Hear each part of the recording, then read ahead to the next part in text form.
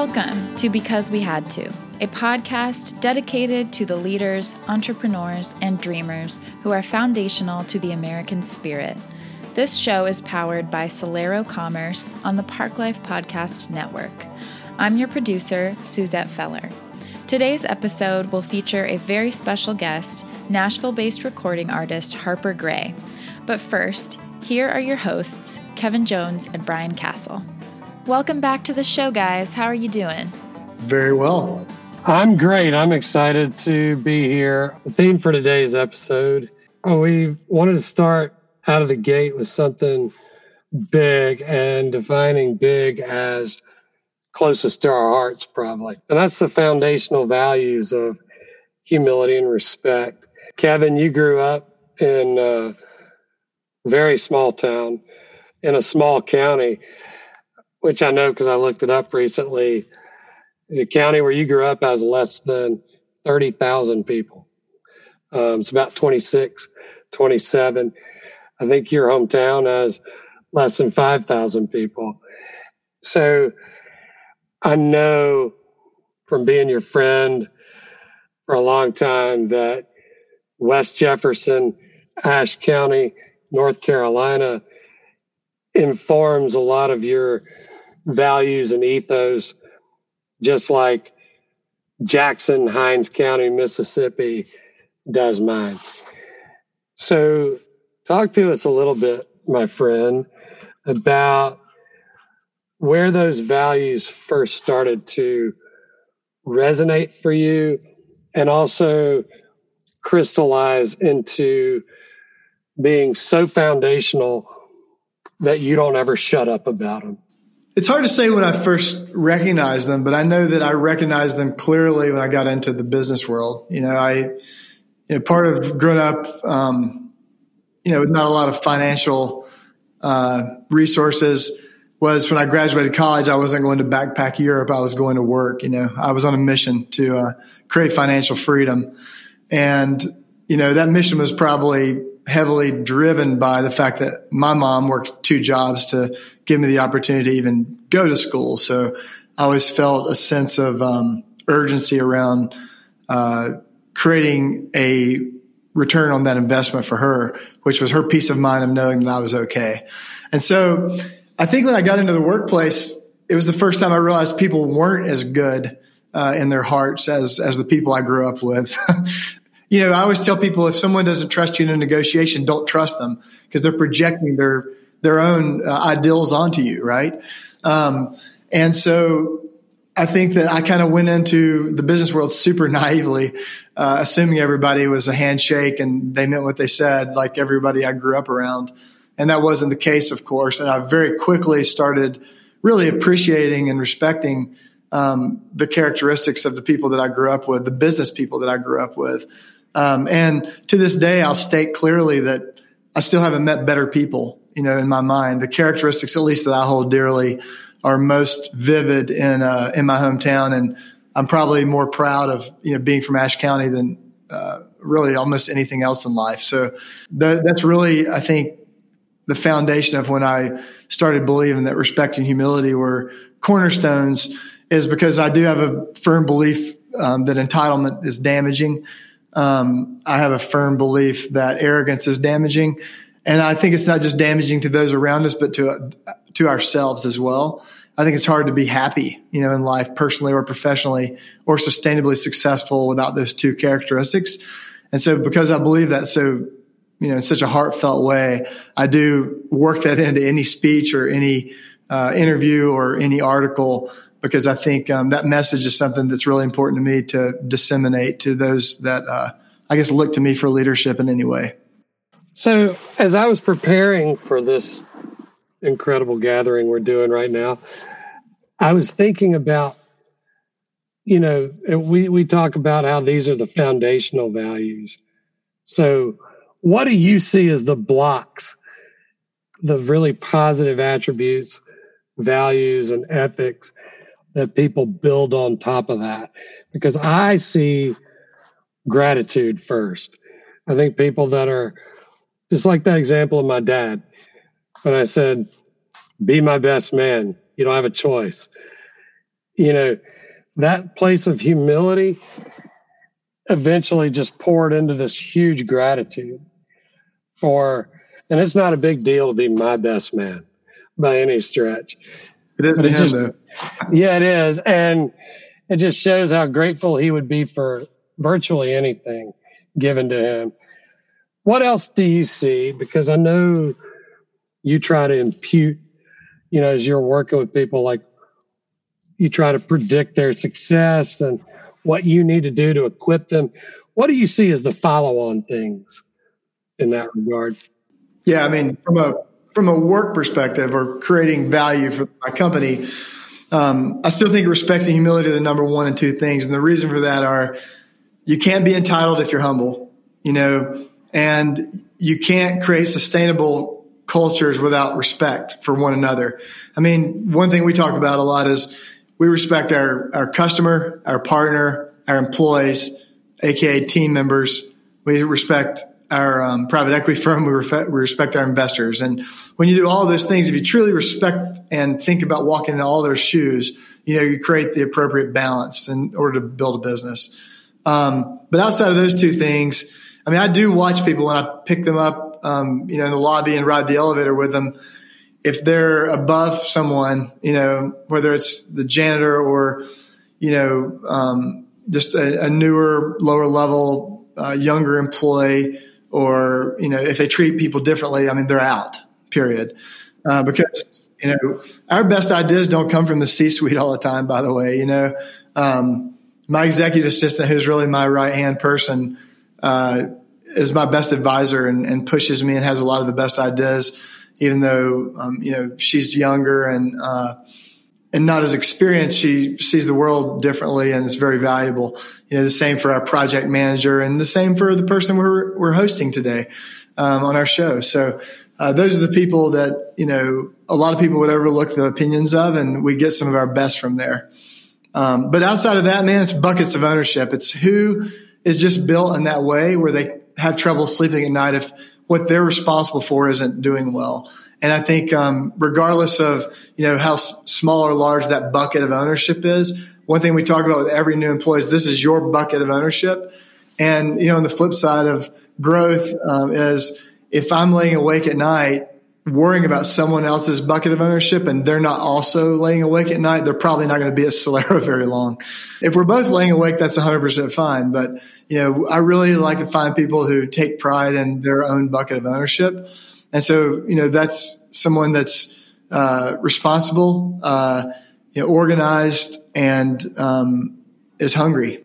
Well, what I love seeing across your organization broadly and deeply, as Suzette and I forge more relationships on a weekly basis, is, there's two ways these things apply. They apply, humility and respect apply internally, but also very much externally, like how you treat your colleagues, how you treat your partners. And every single person we've ever worked with treats us like royalty. They are so appreciative. They're so positive for us to work with. They expect big things out of us. They treat us like we're part of the family and not a vendor. And what's amazed me is 90% of these people were working for somebody else 1 year to a year and a half ago. How do you and your team, because I know it's not all about you, how are y'all able to achieve that ethic so quickly? I'm going to answer that with a little bit of a counter, which is, quickly is I guess, a relative term, because my answer to that is actually patience. Because I think you worked with me in my mid-20s, and I was not nearly as patient. But I often talk about, like, Casey Musgraves, has the song "Slow Burn," and I've gotten a lot better at understanding that some things just take time. You can't rush them. You have to just be there for the long haul. Whether it's if someone has told someone something about your character, you could go defend it right then, or you can just let it play out. And you know that they're going to eventually figure out it was the other person, maybe a character issue. And I've learned to, or I guess I've just evolved to a place to allow a lot more time to burn. What we try to do, and I actually scientifically approached this with my leadership team, was when we acquire business, one of the first speeches I give to them is that, we don't expect them to respect us. We don't expect them to trust us. We just expect them to work hard towards common goals while they're figuring that out. And at that point, what we try to do is spend the first 90 to 180 days really being super humble and trying to articulate the mission, articulate the strategy, articulate the whys, answer all their questions, absorb their concerns from a humble perspective. And then frankly, though, as that 180 days expires, if they're not there, we're going to flip them. But we can't obviously have people rowing the boat in the opposite direction, but we can for a while because, this is a change. Change is hard. We try to understand that and be very empathetic to that and spend a lot of time articulating the whys. Here's why we're doing what we're doing. Here's the long-term strategy. Here's how it helps the customers. Here's how it helps you, the team members. Here's how it helps the company, the investors, et cetera. And if they really gain a good understanding of those whys, they typically understand it. They debate us and we change. We evolve to a spot where we have a common thread. We have common initiatives and objectives. And once they know that they're a part of that decision-making process and that strategy creation, once that comes around, most everybody is on board. The presenting sponsor of Because We Had To is Celero Commerce. Now more than ever, small businesses are turning to Celero for integrated payments and business management tools to help their businesses survive the COVID-19 pandemic and prepare for a brighter future. Visit celerocommerce.com to learn more. It's time to welcome our special guest, country music artist Harper Gray. Harper is originally from Montgomery, Alabama, but now spends her time making music in Nashville. She's also a former employee and close friend of the Celero team. Welcome to the show, Harper. Thanks so much for having me. I'm excited. Well, we're excited to have you, Harper. You and Mr. Jones have a bit of a history. I think he describes you as one of his first great friends and kind of critical people in his life after he relocated to Nashville. Tell us how you guys met and all the adventures you embarked on pretty quickly thereafter. Well, KJ is family. We joke about it all the time, but he really is. And it was kind of immediate. I was in a space in my personal life where I was actually ready to give up music. That's why I was going out on a job hunt. I wanted to put roots into something that I could grow into and really go more corporate, but I wanted to be in an environment that also still was creative and energetic and innovative and all the things that I come to find out Celero. And I didn't know at the time, but I had been an executive assistant, a side gig job. So that's what you kind of have to do to support yourself in the music industry at first. Like we joke that an artist's first goal is to be able to fully be an artist where all you have to do is just, pay your bills doing music versus having to have side gigs. But I was at a point in my life where I wanted to put roots into a different job, and I went on, I think it was one of those job app sites. I don't even remember which one, but sent in a resume, totally underqualified, but was like, please just give me an opportunity to talk to you. And then he emailed back directly too, which I thought was really cool because he was, that he's a CEO. And he emailed back directly. We ended up had a first interview, somehow made it through to the next one where he asked for us to go to a lunch spot. And one thing about me is I love food, big foodie in Nashville, love music. And it was right after the CMA Awards, which I didn't know at the time, but him and his wife had gone to, and I had gone to as well as an artist. It was kind of one of my last artist events. And because I really was hanging it all up and was going to pour everything in to this job, and was offered the job. And I think something that him and I both really cared about in this position was being able to have like a relationship and a vibe with one another, where you didn't have to talk. You just knew what he was thinking and he knew what I was thinking. And we kind of had that right off the bat. So you've told me before, Kevin, how Harper inspires you, as a person, as a man, as a family person, and as a business person. Can you just walk us through your life? Because as a creative entrepreneur myself, I have a lot of respect for what you're trying to do. Yeah, no. Well, I'm from a very small town in Alabama, Reeltown, Alabama. And I grew up about 30 minutes away from Auburn. So Auburn was kind of my hub. My whole family worked there, War Eagle. But I was very fortunate enough to have grandparents who stepped in when my mom and dad weren't able to raise my older sister and I. My mom, she had my older sister when she was 15, had me when she was 20, and she hadn't sown, her wild oats at age 20. So right after having me, she kind of just went down the path of drugs and alcohol. And when you start on the kind of drugs that she was on, it kind of went from, just recreational herbal drugs to harder drugs, like you name it. She was doing them. And my dad, he was just ill-equipped. He didn't know what to do with two girls. He also had his own addictions as well. And he wasn't the best with kids. And some people are great with them and some people just aren't. So my grandparents stepped in and got custody of my older sister and I, which was the biggest blessing that I could have been around, because that was where I was able to see music every single day.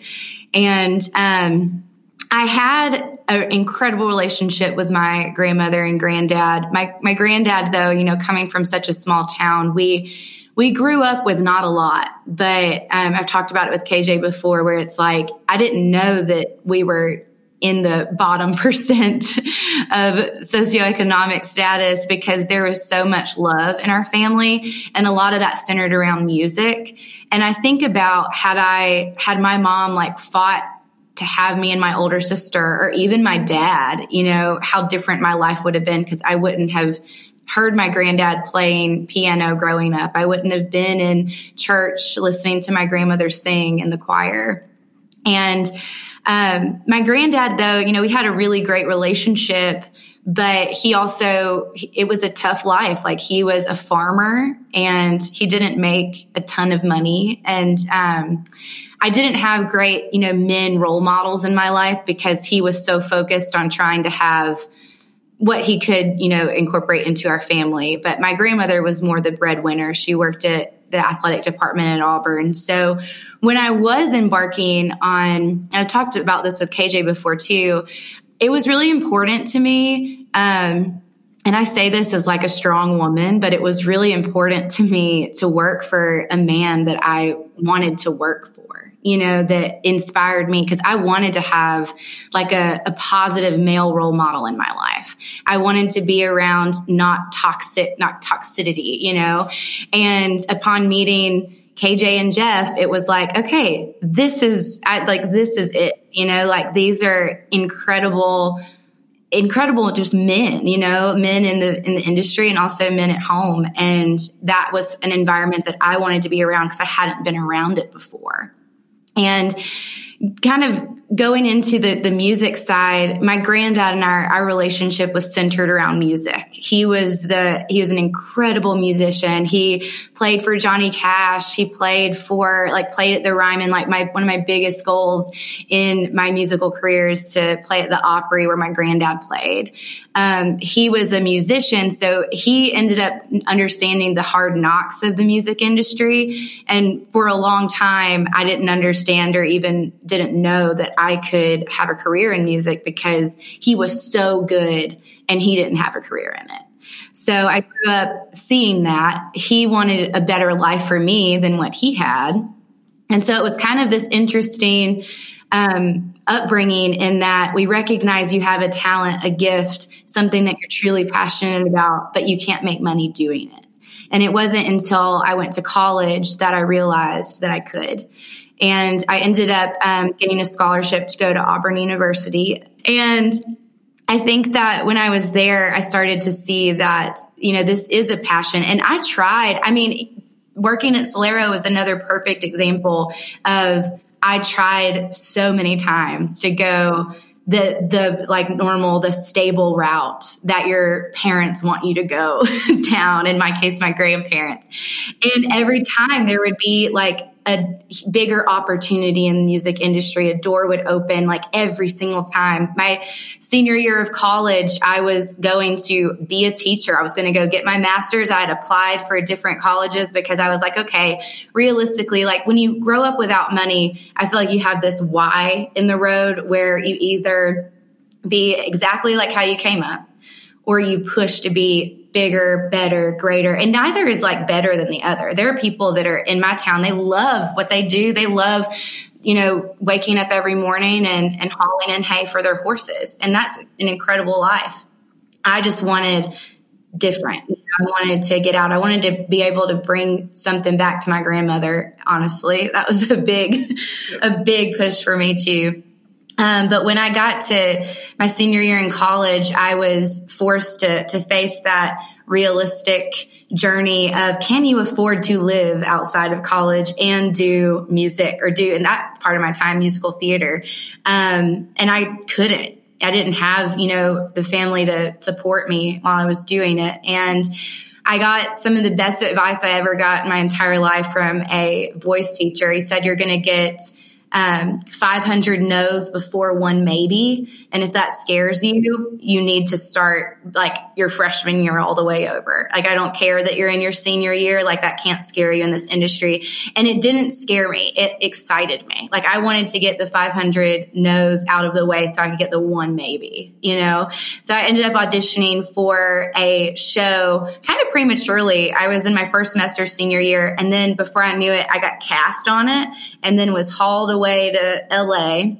I'd never been west of the Mississippi River, so that was an interesting journey, to say the least. But I was on that TV show, and then while I was there, I was deciding between musical theater or country music. And that was another decision of New York City or Nashville, was really what that was reveled in. And so I ended up choosing Nashville because I wanted to be a car ride away from my family. That's the truth. I don't really tell people that, because sometimes I'll be like, oh, I just wanted, like, country music is my roots, which it was, but I really wanted to be a car ride away from my grandparents. I want to know, you obviously hit like this pivotal point where you joined Solero, you're trying to go corporate. So what happened? What happened that's now got you? You're a touring musician. I know you've set up your own label. So you're not only an artist, but you're a creative entrepreneur like me. And what happened to make all that launch for you? And what's it like? Yeah, well, to put it lightly, I went to hot yoga one day. Nashville things. I didn't want to go to hot yoga that day, but I had a weird day and I went to hot yoga, and behind me was a man named Bobby Bones. And we did our thing, had the class, walked out, and then we just started talking, and I knew who he was. Like, if you're in country music, you have to know who Bobby Bones is, because he's such a huge game player in our industry, not only locally, but globally. And I just told him he had just won the Mirror Ball trophy of Dancing with the Stars. And I told him, congrats, happy you brought it home. Was definitely surprised it wasn't in yoga with you, but that's okay. And then we just started chatting on the way out, and he kept asking, what do you do? And I told him, I work at Solero. And then he was like, no, like you definitely look like you do something else. Like, are you in the industry. And I was like, well, I am in the music industry. I kept skirting around it because I do listen to his show, and I knew that was an opportunity. Not many people have his ear in such an organic way, but I also was like, I'm not about to be one of those people that's like, here's my demo, here's my this. And so I didn't say, like, for a whole 5 minutes of him asking what I did, I was like, well, I'm in the music industry. And he was like, well, what do you do? Are you a publisher? Are you a this? Are you a that? And finally told him, I was like, no, I'm an artist. I have a few songs out. I really was downplaying it because, again, at that point, I really had I was all in with Solero. This was going to transition from being a career to a hobby. And so I was talking to him. He was the first conversation really that I had about it being a hobby versus, something I wanted to pursue. And he said he was going to listen to my music. And then 2 days later, I got a email or either an Instagram DM from his programmer asking me to come on the show, that Bobby loved my song Monster. And I knew why he loved it. The song Monster in particular is a common thread that him and I share with both of our mothers having drug addiction and having both passed away from their drug addictions. And my mom's 1 year anniversary of her death was coming up. It was actually 2 days away from when the programmer asked me to come in and play on the show. And then he didn't know this, but he asked me to come in on my mom's death day. And so it was a year to the day that my mom had passed. And it was just a moment that Bobby and I shared, and also that all of his fans that were along for his journey, and they know him so well, and they just understood where I was coming from, because a lot of his fan base are people who have been through, drug addiction, or their parents are incarcerated, different aspects of that. So that really did launch my career in a very big way. And I didn't know what was going to come of it. I was just excited to be able to sing a song that meant so much to me. And then one thing led to another. I met a woman who's now my business partner in Moonprint Records, named Julie Rieger, and she wanted to open a label with me. And so we went in on it, and it's wild, but she's such an incredible business partner. I maintain ownership of the label as an independent artist that's now associated to a label. That's so huge. I own all of my masters, which is so important because so many label deals now are 360 deals, or they're just not set up for the artist that hasn't broken big yet.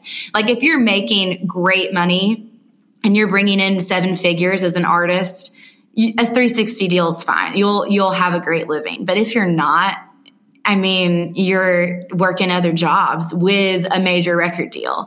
So it's difficult. So I'm definitely positioned to succeed in the industry. But success comes in so many different forms.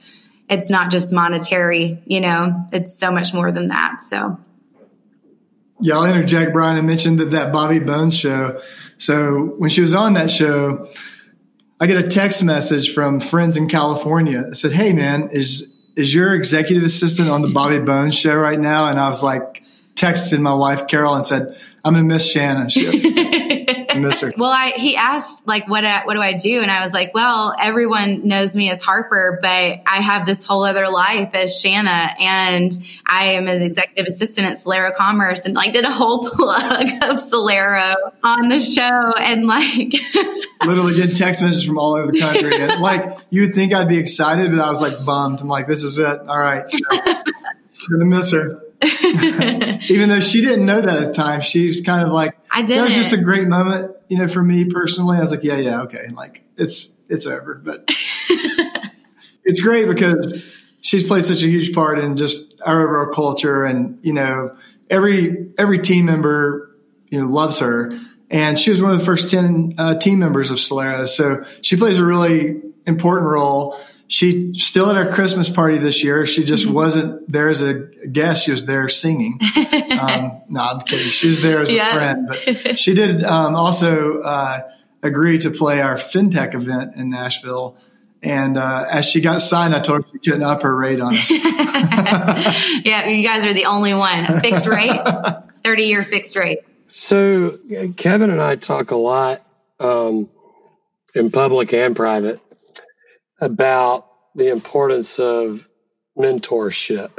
What do you look for in your mentors now that you are a creative entrepreneur and working artist?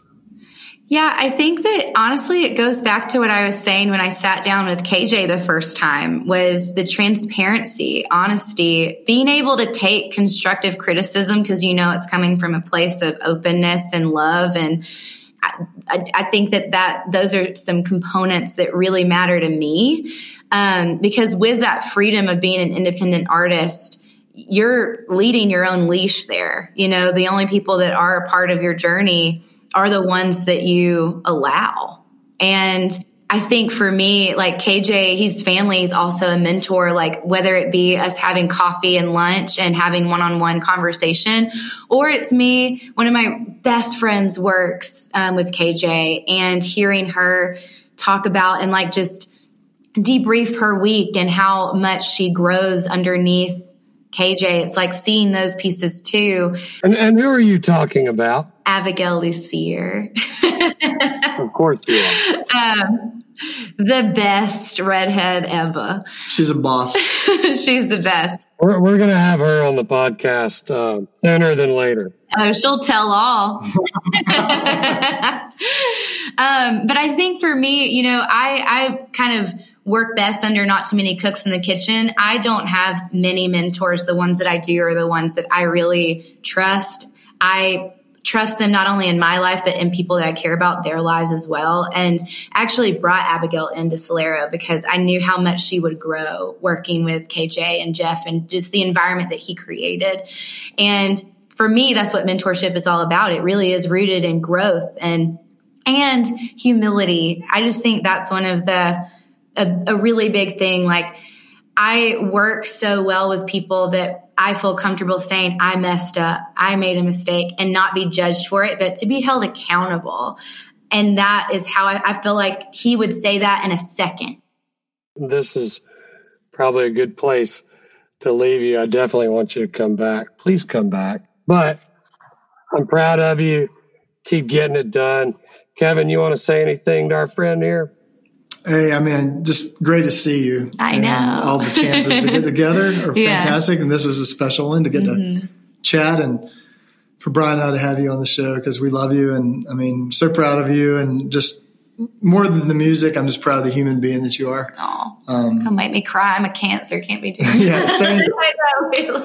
But I think it's just cool. Like, it's a great message to people regardless of the way that we grew up. And that's one of the things we connected on really quickly, is we both had, ups and downs in our childhood. Both had a lot of love around us, but other struggles. Yeah. And I think that was always a connecting point for us. And I think you're a great example to people out there that regardless of, some of the challenges that we face, we still have a choice to make as to who we want to be. Mm-hmm. It's like the Avett Brothers quote that I always refer to, decide who to be and go be it. Mm-hmm. And I think you've done a great job of that, and it's inspirational to everybody around you. Oh, thank you. So that was very we're pulling sweet. for you. Thank you. Yeah, thank y'all so much. Thanks for listening to Because We Had To, sponsored by Solero Commerce on the Park Life Podcast Network. We'll be back soon for another episode. In the meantime, visit solerocommerce.com for more insights, as well as resources to help your small business weather COVID-19.